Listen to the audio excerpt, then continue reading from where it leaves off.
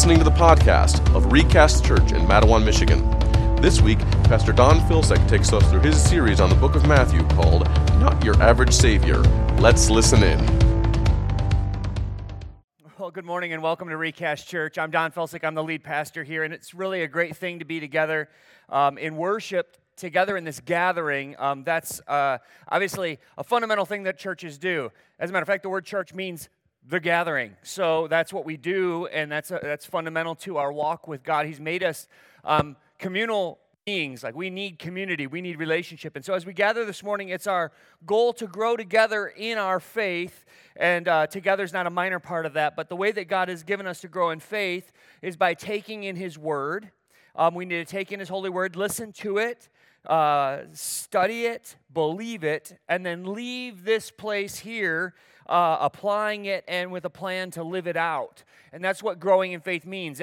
Faith really only applied in the direction of the way that God has revealed Himself is a method, the means by which our faith grows is taking in His Word.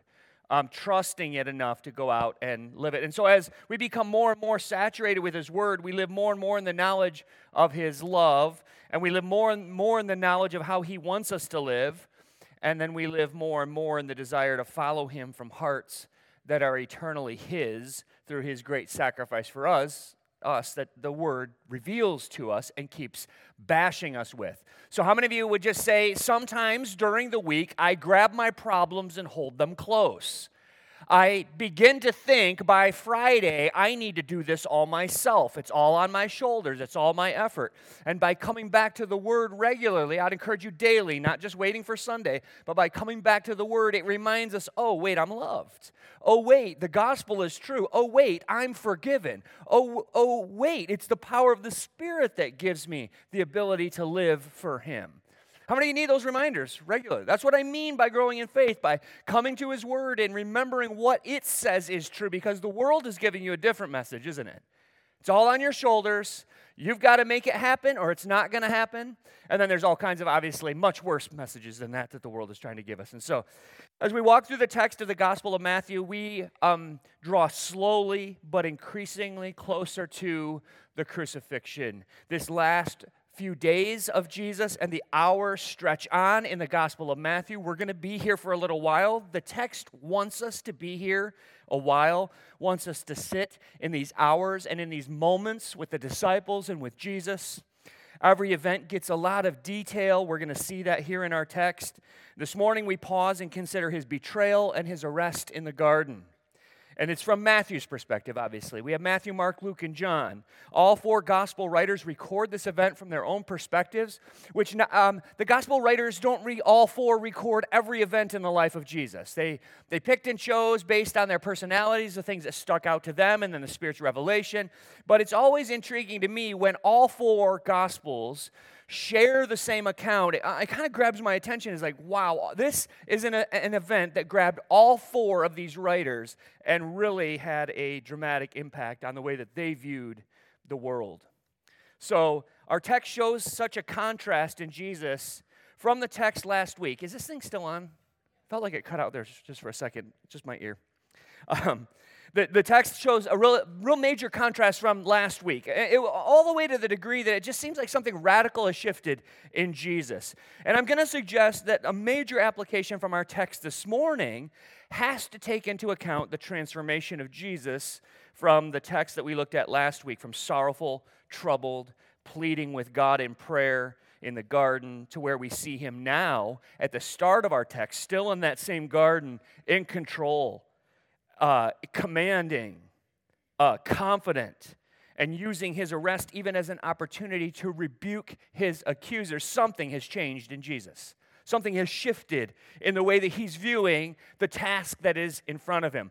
I've titled this message, His Comforting Will, capital H, God's Comforting Will. His comforting will, because the only thing that has transpired since Jesus entered the garden last week, distraught and sorrowful and beside Himself, the only thing that's changed is He's prayed. And in prayer, he submitted himself to the will of his heavenly Father. We saw that last week. He has asked the Father if it's possible to rescue humanity in any other way that doesn't include him drinking down the cup of the fierce and hot wrath of the Father. If there's any other way, let's do that, Father, says Jesus. And yet the 3 times he prayed, he ended his prayers with this phrase, "Yet not my will, but yours be done."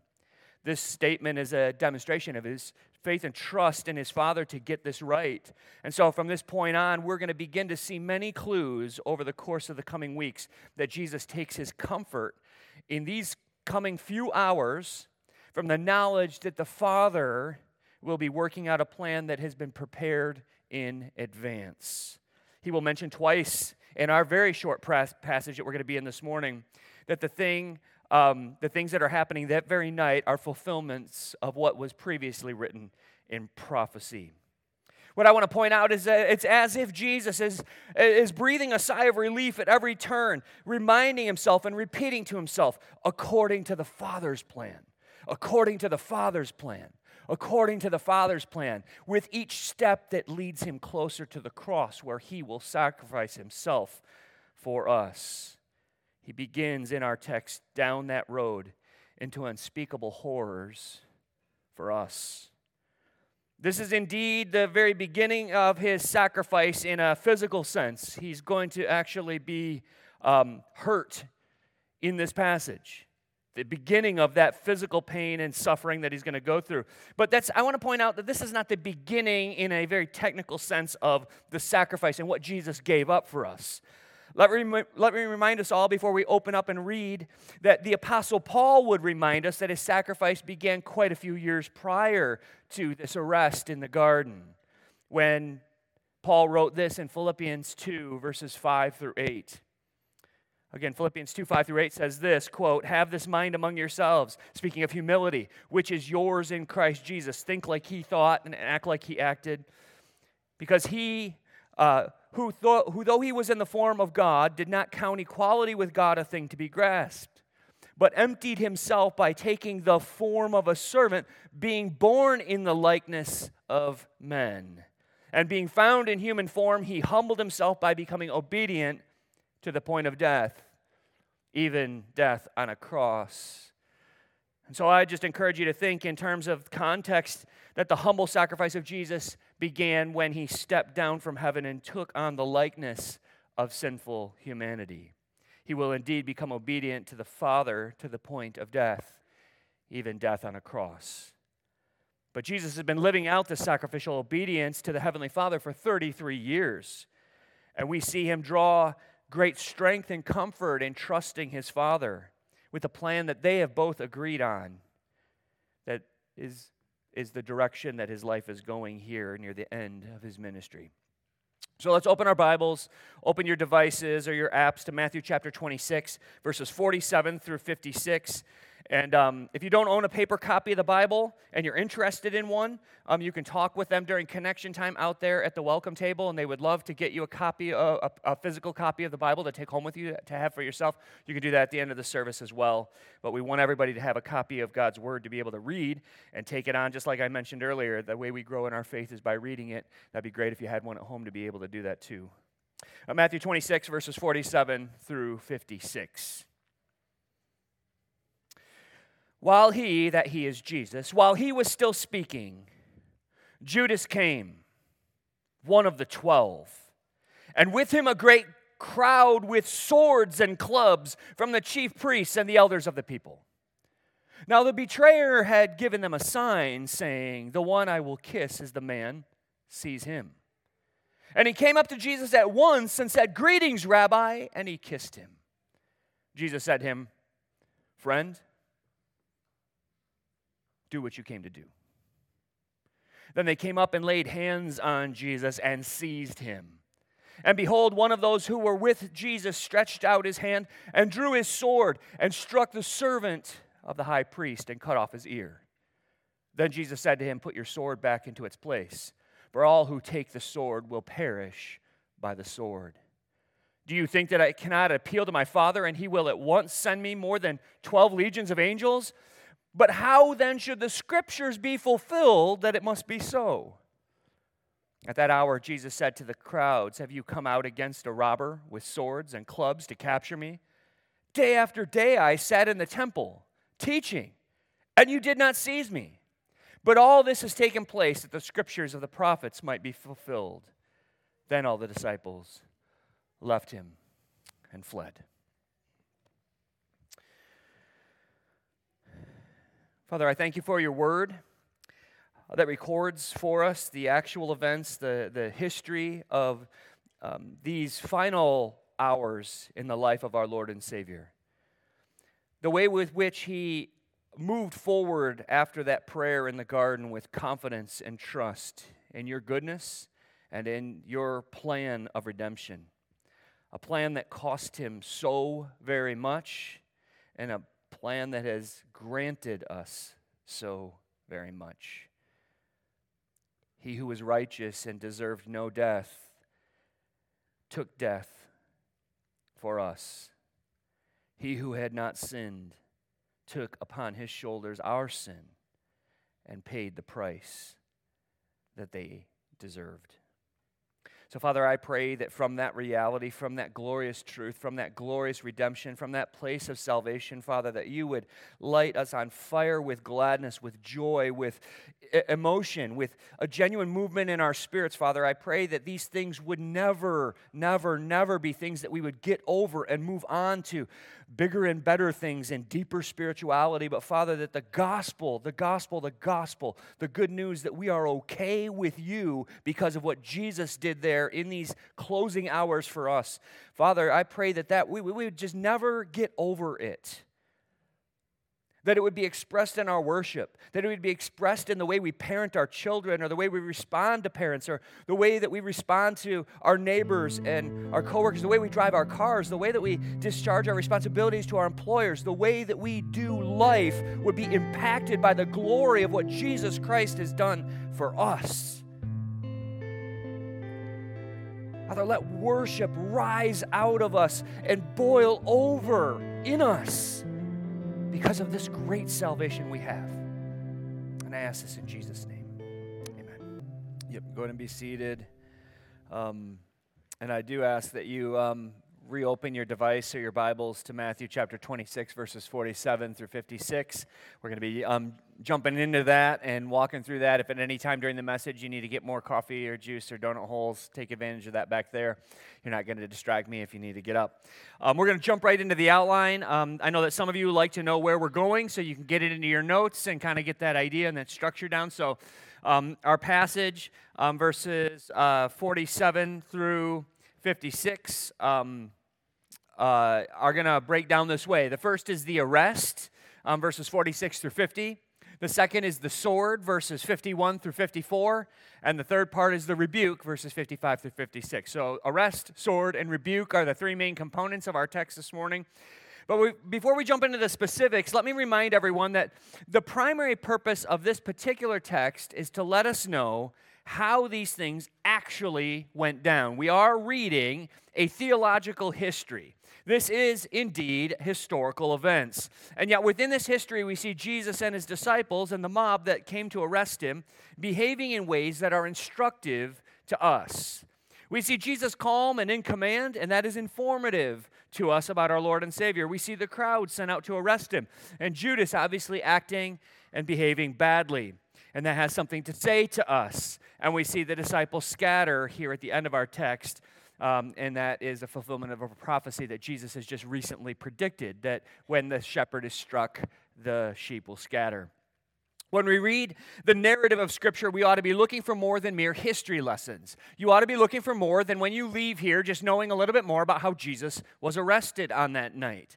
We're looking to understand how we fit into this context. What is God trying to tell us about himself? What is he trying to tell us about us? And what is he trying to tell us about human nature in general and what he desires of us? So here in the first movement is the arrest, and we're going to kind of look at it and take it apart and kind of dissect it and walk through it in a way that hopefully brings forward some application for your faith as well. But Jesus just wrapped up prayer. And when he saw the torches, he wrapped up prayer, and that's at the very point when he saw the torches and heard the rabble coming up the hill to arrest him. He went to awaken the disciples. Of course, he had already asked them 3 times, stay awake with me, keep watch with me. They've fallen asleep, they're in the middle of the night, and they're all exhausted. They've had a long day. And so he wakes them up and says to them, behold, you can sleep later. Right now is the time, my betrayer is at hand. And while he repeats those words that are found in verse 46, Judas appears in the campfire light. Judas is identified as one of the 12 here, and although it's not necessary for Matthew to say so, he does. And I don't think he does it so much. He doesn't identify Judas as one of the 12 primarily because he assumes that we're oafs and haven't caught up so far in what he's written. He knows that we know, and yet he is still emphatic to remind us that this very Judas who betrays Jesus on this night is one of the 12 who walked around, one of the closest disciples of Jesus. And I think it's because it's so stark that one of the closest people in life to Jesus here on this earth is the one who betrayed him. And I think it was stark to Matthew. I think it was shocking to him. I want to say a smidge about Judas just by observation. John, the disciple who writes the Gospel of John that we have recorded, tells us that Judas was trusted enough to be the treasurer. Now think about that. You got 12 guys, and the one who carries the money around is Judas. Now I don't know about you. I really don't. But I don't give access to my finances to just anyone. Anybody with me on that? Like, how many people do you share the passwords to your bank account with? Like, how many people have that kind of authority? How many people can write checks from your bank account? How many people have an extra debit card for your account, right? Like, how many of you are raise your hand if you're a bit choosy about who you share your finances with? I think that's all of us, right? And it ought to be all of us. So, either you have one or two options in front of you. Either the disciples are complete idiots for trusting Judas, and he was like casting off mad like thief vibes, and they didn't catch them, right? Like that's one option, probably not likely. Or Judas completely had a fabulous reputation. Among the 12, he is selected to be the one who carries the coin purse. I believe Judas was considered by the others to be way above board. Think that through. Like, is that shocking to you? It ought to be. And yet I think there's something informative here. There is, by the way, no indication that the disciples knew that the betrayer was Judas until this very evening. Now, where it is in the sighting, Jesus says, I'm going to be betrayed, and Judas pops up and leaves the room, and then he's not there during this entire night. I wondered if they started to put things together, but it's hard to tell. And the reason I'm pointing this out is merely to remind us how deceived we can be regarding true allegiances to our Lord. It's really hard to be able to determine the allegiances of others. And I want to just tell you directly, like an application for this to me is I can be fooled. And I'm letting you know that. I'm not ashamed of that. I'm fallible. I'm a human just like any of us in the room, and I'm pretty quick to accept a credible account of conversion. You come to me and you tell me that Jesus Christ is your Lord and Savior, and I'm like, brother, sister, but maybe without the hug. But I'm welcoming, right? And we're called to be a welcoming people like that. But Judas here in the text, he's made arrangements with the chief priests.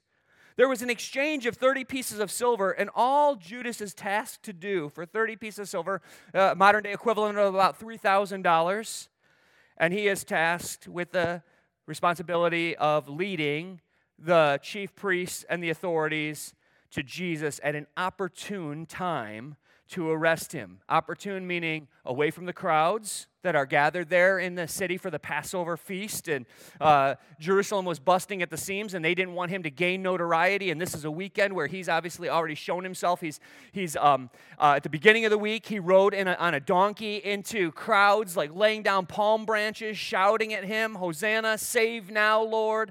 Crowds were starting to follow him. The ruling religious leaders who oppose him are worried about what this weekend might spell. They want him out of the way as soon as possible. But an opportune time is away from the crowds. An opportune time is under the cover of darkness so that they can do this away from the prying eyes of others. And Judas, in this moment, has delivered well for those who are paying him. He leads them to a place outside of the city walls, a place that Jesus and the disciples frequently slept, a place that they frequently went to camp. And it's likely after midnight. They can quickly arrest him, get him to trial before sunrise. A lot can happen and a lot will happen on this night before the city of Jerusalem awakens to the Passover festivities the next day. The chief priests have brought along a large crowd, the text tells us. And it's kind of interesting. Some of the words that are used in here help to describe and define the crowd that comes out to arrest Jesus on this evening.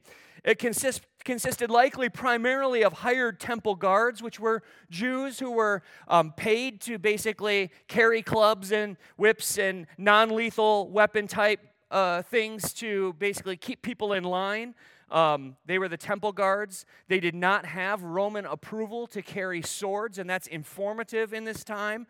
They did not have the ability to put others to death, though it's possible that Jews, like Peter, is able to get a sword here. We see that. So he's breaking the law. He's breaking Roman law by possessing a sword as a Jew. But it's possible that happened, though unlikely. Especially in a formal arrest like this, the temple guard would want to follow the Roman rules and make sure that they were not the ones to die this night. And so this leads me to conclude that as the text tells us, that there were at least a couple of swords in the crowd that were coming out to arrest Jesus, that there were likely at least a couple of Roman babysitters who tagged along to make sure that these Jews were not up to no good. So that was pretty routine in this time and era. Oh my goodness, the Roman guards at the walls see a rabble of Jews carrying clubs and torches heading out to the east of Jerusalem. They take off out the city gate, and it's like, hey, you and you, go tag along. Follow along. Find out what's going on. So that's probably how you would end up with a couple of Romans and a couple of swords in this group. The swords carried by the Romans, all the rest of the implements legally carried by the Jews who were going out to arrest Jesus. By the way, the Roman soldiers were planted all throughout Jewish society to keep order, and some were even assigned to the temple guard themselves in order to keep them in line, so they might have been with them from the beginning. Judas had set up a sign that we're all likely well aware of. Like, what's he going to do? What's the sign that he set up? A kiss. We know that.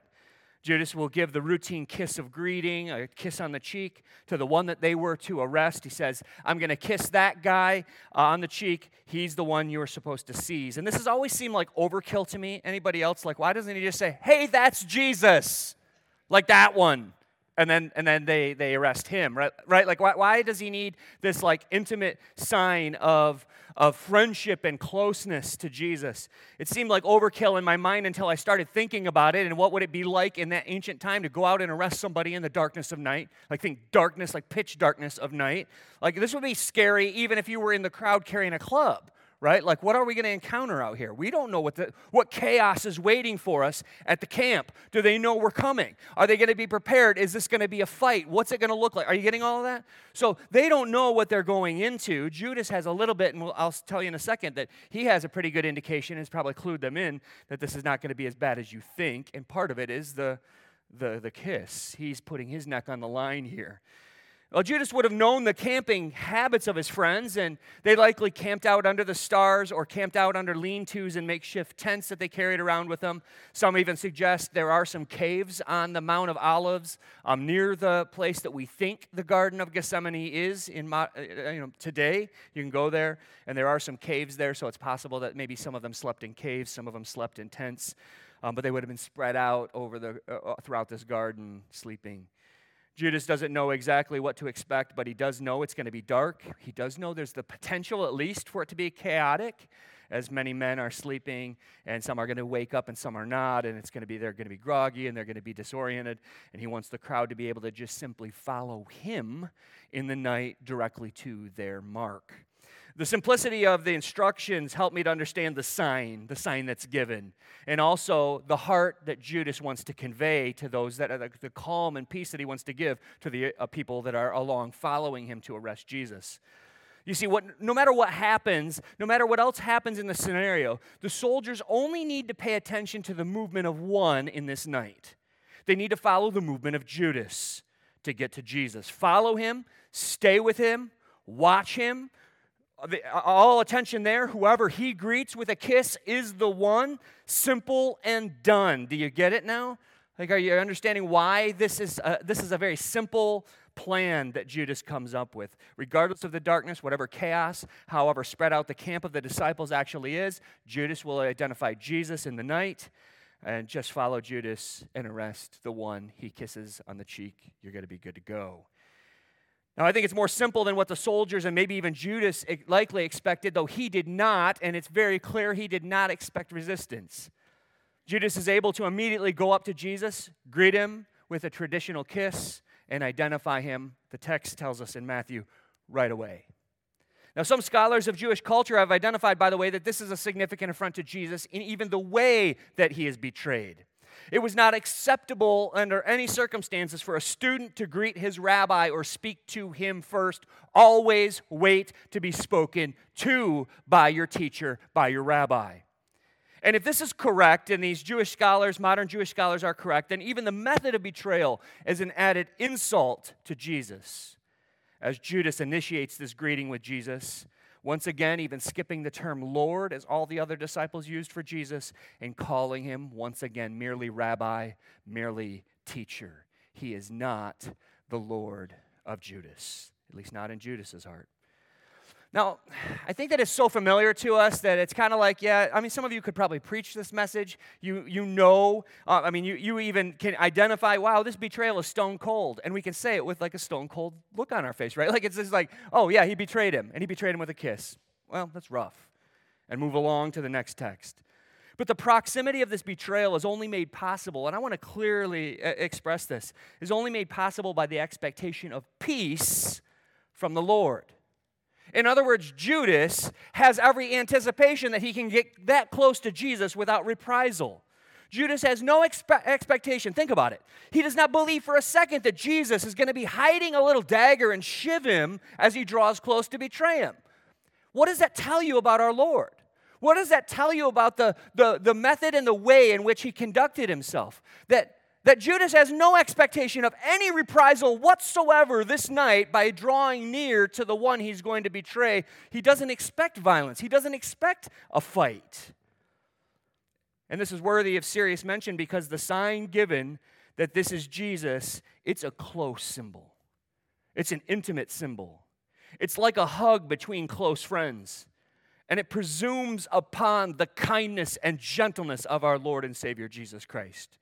Judas, who had spent so much time with Jesus, had formed an opinion of him that expected absolutely zero physical reprisal from Jesus at his betrayal. Let that settle in. He didn't keep his distance for safety and go like, the guy over there, don't want to get close to him. He drew near and kissed our Lord on the cheek without fear of even a simple backhand. Really, Judas? Slap. How many of you just think, like, maybe that would be an expectation? Like, really? This is the way it's going to go down, Judas? Maybe give him the other cheek, too. I don't know. Instead, Jesus does indeed take command of the situation. Literally commanding Judas in this moment. He calls him friend and tells him, yep, do what you came to do. Get it done. It's go time. And where I'm tempted to see the word friend as sarcastic, I believe Jesus' heart is better than mine. I think Jesus is heaping on what has only ever been true in his relationship toward Judas from the beginning. He has only ever treated Judas as friend. Judas has no reason to do this. And Jesus is here identifying that. We've been friends, right? You know I have always been your friend.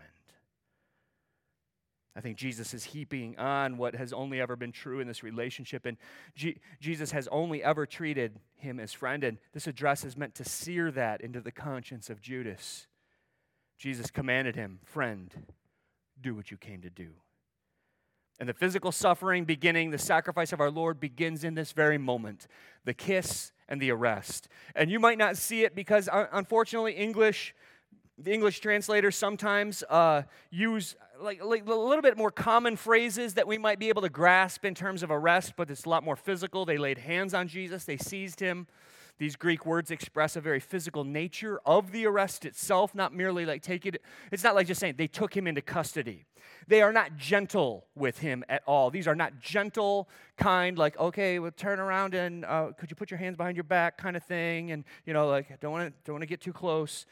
No, the word laid hands on can mean to strike, but it can also imply throwing to the ground. It has a striking nature to it. So to force with the hand can mean to force to the ground with the hands, or it can mean to strike with the hand. It is violent in its nature. I think it actually means they threw him to the ground. Like they physically grab him, manhandle him, throw him to the ground. Seize is to hold fast, physically constrain, or subdue. They throw him to the ground and make sure he can't get up, make sure he cannot move. Jesus here in this text is certainly violently taken into custody by the Greek words that are used here. And with this, Jesus will remain in custody until he is killed on a Roman cross the next day. He's arrested. Judas is complicit. The crowds arrest him, while our Lord reminds his betrayer of the friendship and love he has received from our Lord. Judas has been treated as friend, and he has proven himself to be the son of evil who would betray an innocent life for money. I would suggest to you that we can vacillate on two fronts, and I would suggest to you that Judas is indeed a tragic figure. How many of you think it's just a tragedy all around? Like, he's a tragic figure. But don't miss the fact. Don't let that be the only thing that settles on you, because he is not merely a tragic figure. He is also a monster. He's a monster. He is a wolf looking for a chance to eat the sheep.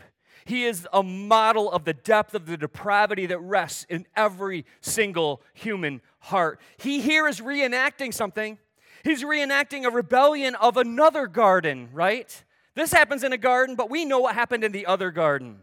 The Garden of Eden and the Garden of Gethsemane contrast. There is that garden, the Garden of Eden, where Satan's lie was accepted over God's truth. And here in this garden again, Satan's lie of self-centered gain is accepted over God's truth. He just happened to be in physical form at this time. Well, Satan loves to have his way in the human heart, loves to promulgate lies. And at the Grammys last week, we saw that Satan's way is indeed alive and well in a culture that wants to lie and say we're shooting. Our target in society is irreligious secularism. Really? That looked an awful lot like pagan Satan worship to me. But is that what irreligious secularism looks like? Because it looked a lot like Satan parading on a stage. Some of you don't know what I'm talking about. Don't look it up. If you know, you know. The second movement of this text after the arrest is the sword. In Matthew 51, Matthew records for us what we know from the other gospel accounts is actually Peter. Other gospel accounts identify who it is. Matthew doesn't. Peter grabs a hidden sword, strikes the ear of the high priest's slave. I want to point out that it's interesting. I mean, the ESV says servant. It's the same word for slave.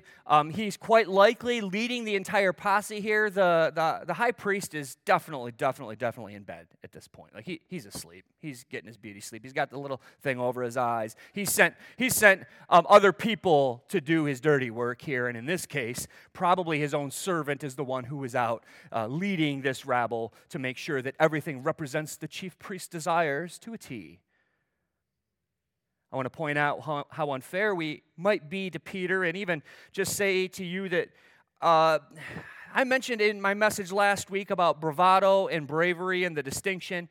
And there's a bravery in Peter to a point. And I think we all recognize how we can be a hodgepodge of, like I mentioned bravado, and there's sometimes where we get it, right? Like we say we're going to read through the Bible in a year, and that's more than bravado. Like we actually get it done, right?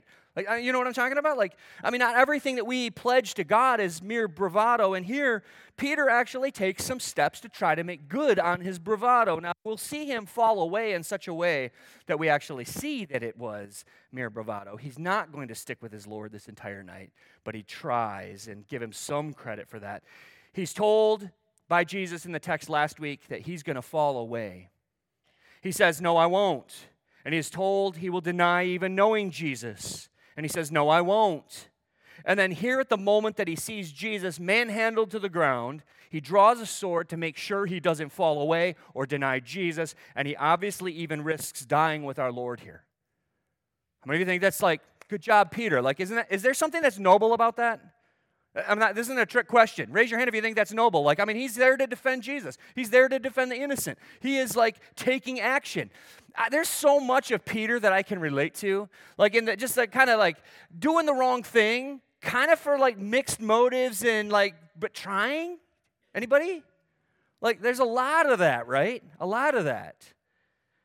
So I give him some credit for that, and he does actually risk. In this moment, by the way, he does risk dying. I'm fairly confident that if I'm right and there's Roman soldiers and commentaries, by the way, I'm not alone on that. Every commentary that I read identified there's likely Roman soldiers in this posse.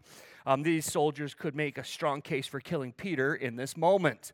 How many of you think that if you're there and you're a Roman and you see the sword come out and the sword stroke and it cuts somebody's... How many of you think that it would be pretty easy for the Romans to just kind of, that's done. We're done, Peter. You're a fisherman. We're trained soldiers. Okay, everybody go about your business, right? But I would suggest to you that everybody in this case has a bit of an uphill battle, and I've wondered, how does Peter survive this night? Anybody with me on that? Pulls out a sword in the presence of Romans and in presence of the temple guards. How does he get away? Like, how in the world does he get away with this? Now, I want to point out that there's a lot of factors that play into this as I studied it that kind of make it likely that Peter gets out alive. Anybody who actually strikes him and kills him is going to have a little bit of a problem on their hands. They're all mostly, the majority of the crowd are Jews who do not have the right to kill anybody for anything. They have to go to the Romans for permission. So the Jewish soldiers have no right to kill Peter, and further, all the Jews in the crowd only have clubs. What's Peter brandishing? A sword. You want to go up against a guy with a sword with a club? Well, probably not, right? Especially Peter. I don't picture Peter to be a small man. Maybe he was, but I don't think so. So they would have had an uphill battle to take him down, and it would have turned more chaotic than they were certainly hoping for. He has a sword, but further you need to understand that the Romans that could have easily dispatched Peter are there for the ride. They're kind of babysitting. And in a sadistic way, I came to the conclusion this week that I'm quite sure the Romans could have popped some popcorn and watched if Jews wanted to stand around and kill each other. I'm not joking. The handful of Roman soldiers could have dispatched Peter in his clumsy attempts with a short sword, but they have no interest in ending what might prove to be a few Jews dead in a garden that night outside of Jerusalem. I'm saying this to help us all understand how in the world Peter gets off scot-free this evening. He's no threat to the Romans with his cute little sword, and he attacks a fellow Jew and cuts off his ear. All right. Peter was not likely, by the way, a weak man. And if a sword cuts off an ear, it had to be swung pretty close to what I would call the neckle region. Like ear, like not so much here, but about right here. If you know, you know. The rest of you, don't worry about any of that.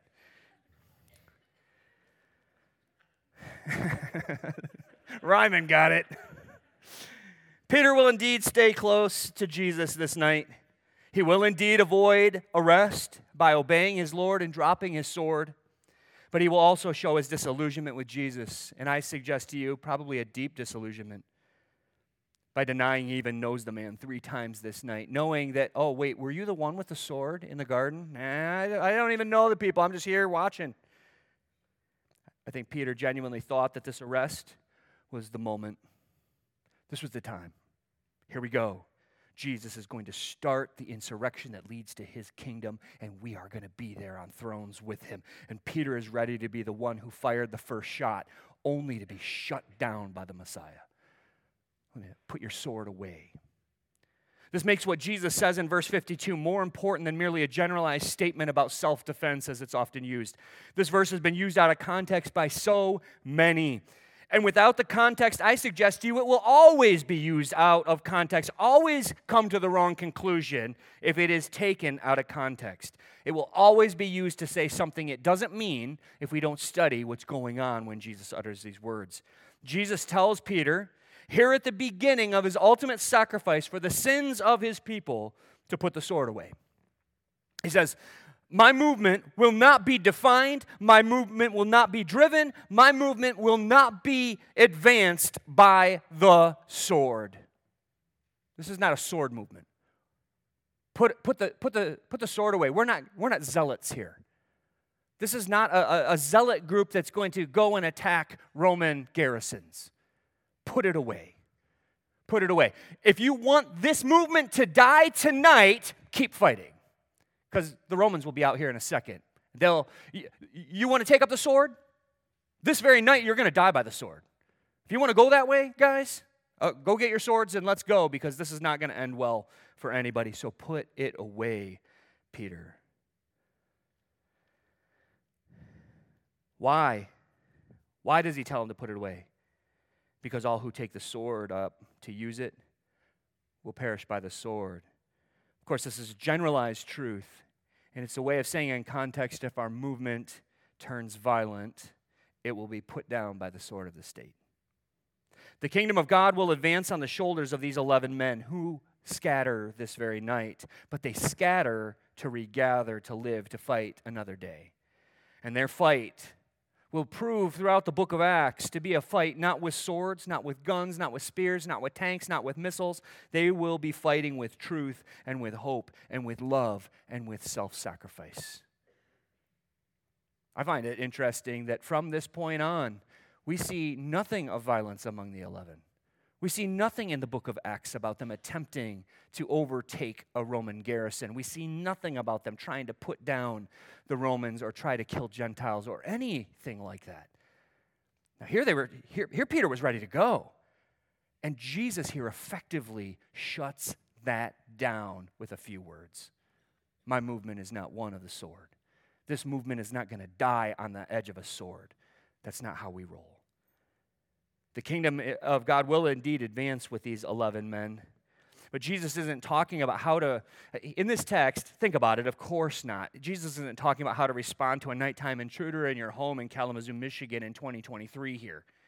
He's speaking about the values of his kingdom and the way his people will advance his message and his purpose. Now, to be clear, I would suggest that it's possible. Whoa, hold on a second. We're in Michigan. I'm still going to say it.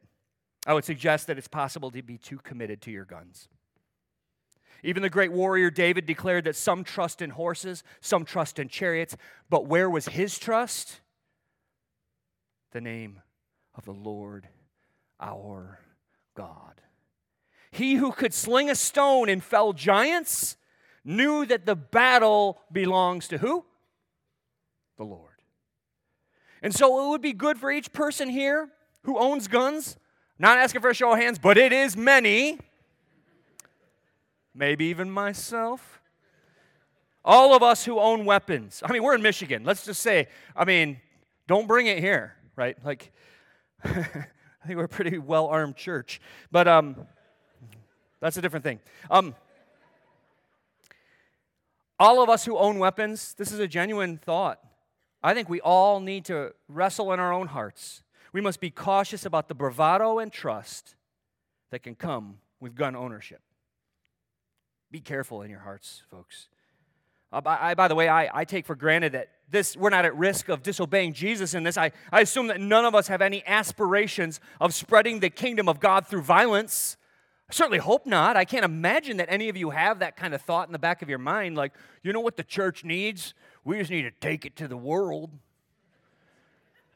If that's where you're at, come and talk with me, because you're like, stocking ammo just to take out the world.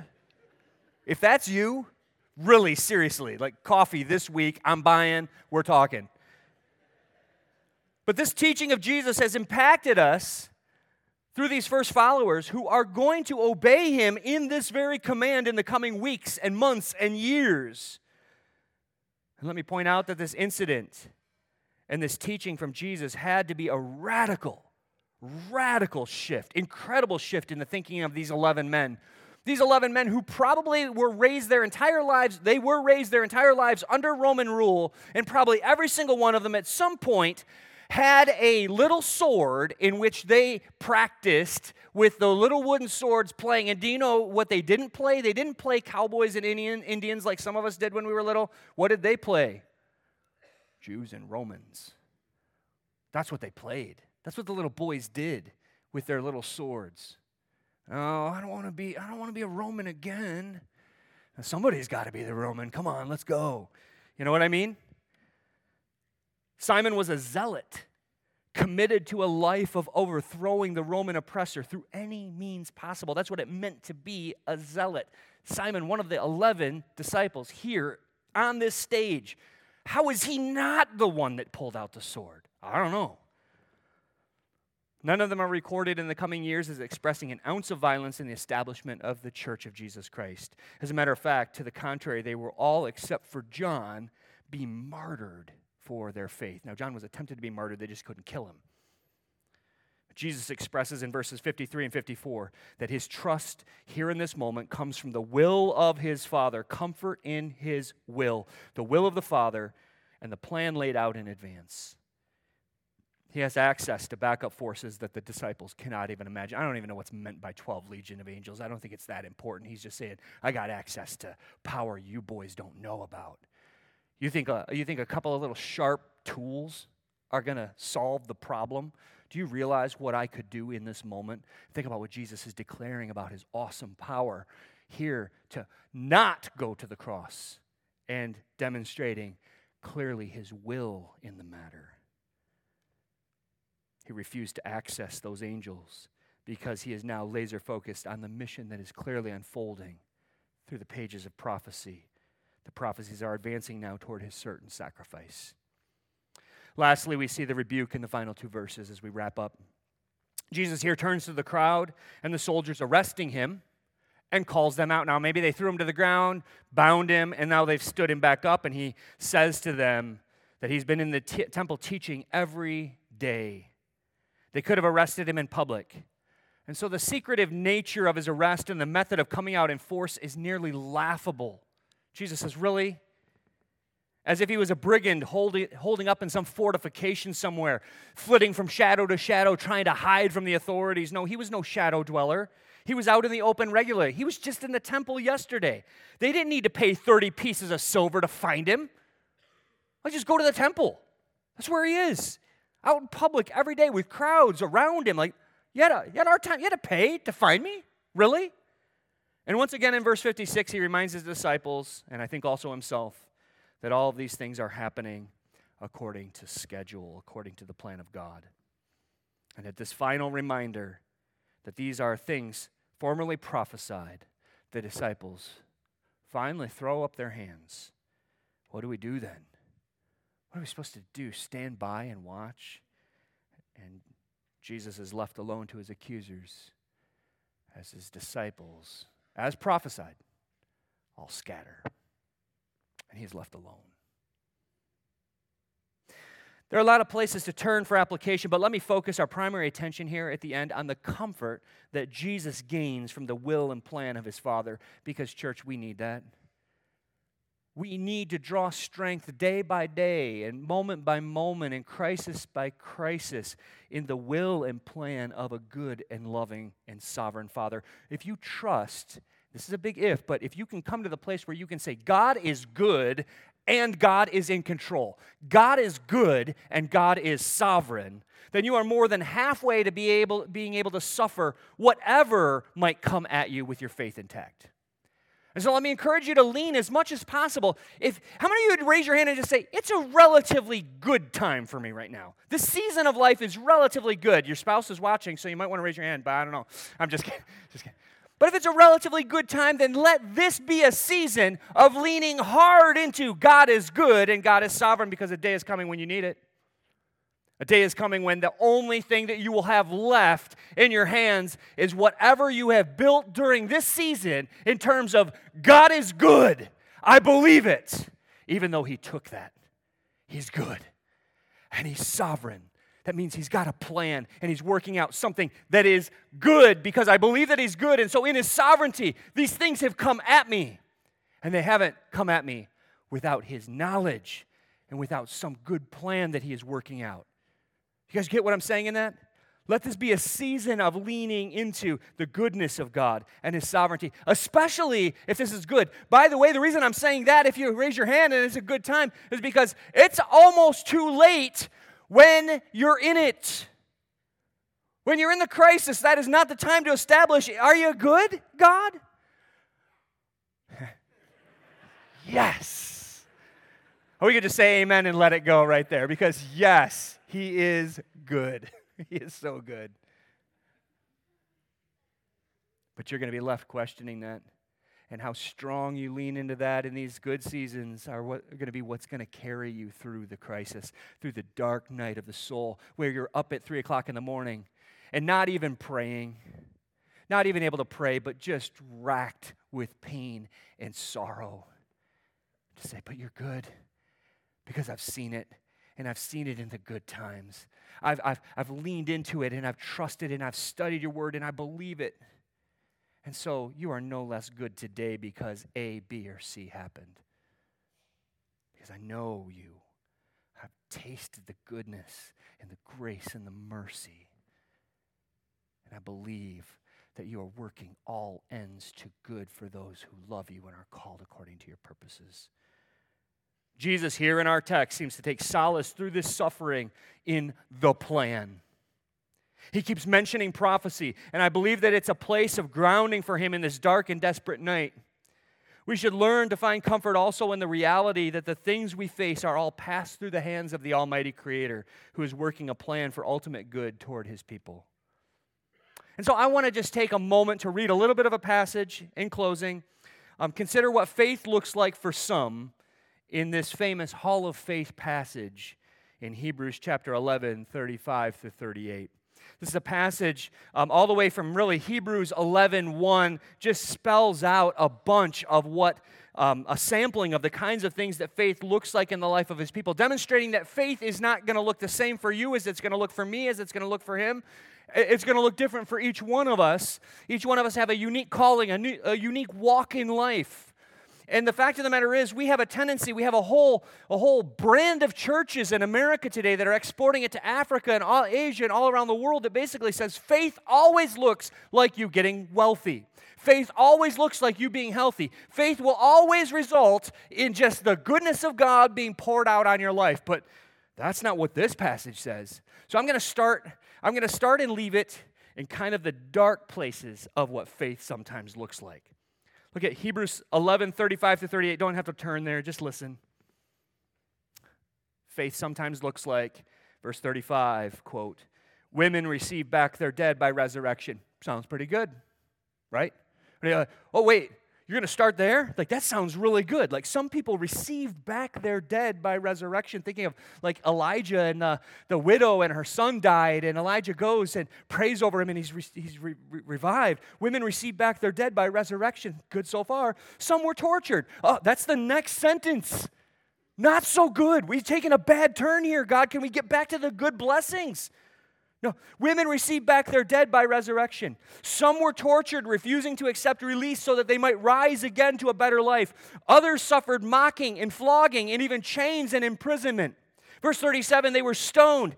They were sawn in two. They were killed with a sword. They went about in skins of sheep and goats, destitute, afflicted, mistreated, of whom the world was not worthy, wandering about in deserts and mountains, in dens and caves of the earth. End quote. Does faith sometimes look like that? According to the Bible, it does. So as we're being called in this passage to trust like Jesus in the good and the bad, to trust in the sovereign will and plan of our good Father, let's consider where this trust leads Jesus on our behalf. It leads to the cross. The cross that we seek to remember every week, and the taking the cracker and the juice to remember his body and blood given up for us. And yet it leads through all that deep pain and suffering to a joy that was indeed set before him, where he was raised up to new life on the third day, where he is now ascended to the throne above all thrones, the very right hand of the Father, from which he will return one day to receive the eternal sinless kingdom. And I love to remind you, sinless kingdom, where sin will be no more, where there will be no more death, there will be no more suffering, no more ends, and no more goodbyes. If Jesus is your Savior, if Jesus is your Lord and your King and your Master, and you want to follow him, then go to the tables to remember together. And then let's go out from this place this morning taking our greatest comfort from trust in God. Trust in God that he is working a sovereign plan that leads his people to glory, even if some of our days look like suffering, look like the garden, look like an arrest. We are not those who live for the day. We are those who live with eternity in our eyes. Let's pray. Father, I pray that there would be a movement of faith here in our hearts, even from hearing this passage and reflecting on what Christ did and the great comfort that he seems to consistently draw from the plan, the prophecies, the will that you are working things toward a good end. And he knows that resurrection is coming, but he also knows what the next day is going to hold for him is not going to be fun. It's not going to be a joy to bear our sins on his shoulders, to face your fierce hell and wrath there on the cross on our behalf. So we rejoice as we see his steadfast resolution to trust you with the plan as he marches towards paying the price for us. Father, I pray that we'd remember that. We'd remember what he endured for us as we come to these tables now. During this next song, Father, I pray that you would help us to reflect on you, to think rightly about you, to think about the great forgiveness that's been given to us, and then also the great call to obedience that comes from hearts that are given to you in love because you have loved us first in such an awesome and glorious way. Father, I pray that you would go before us and help us to live for eternity this week. In Jesus' name.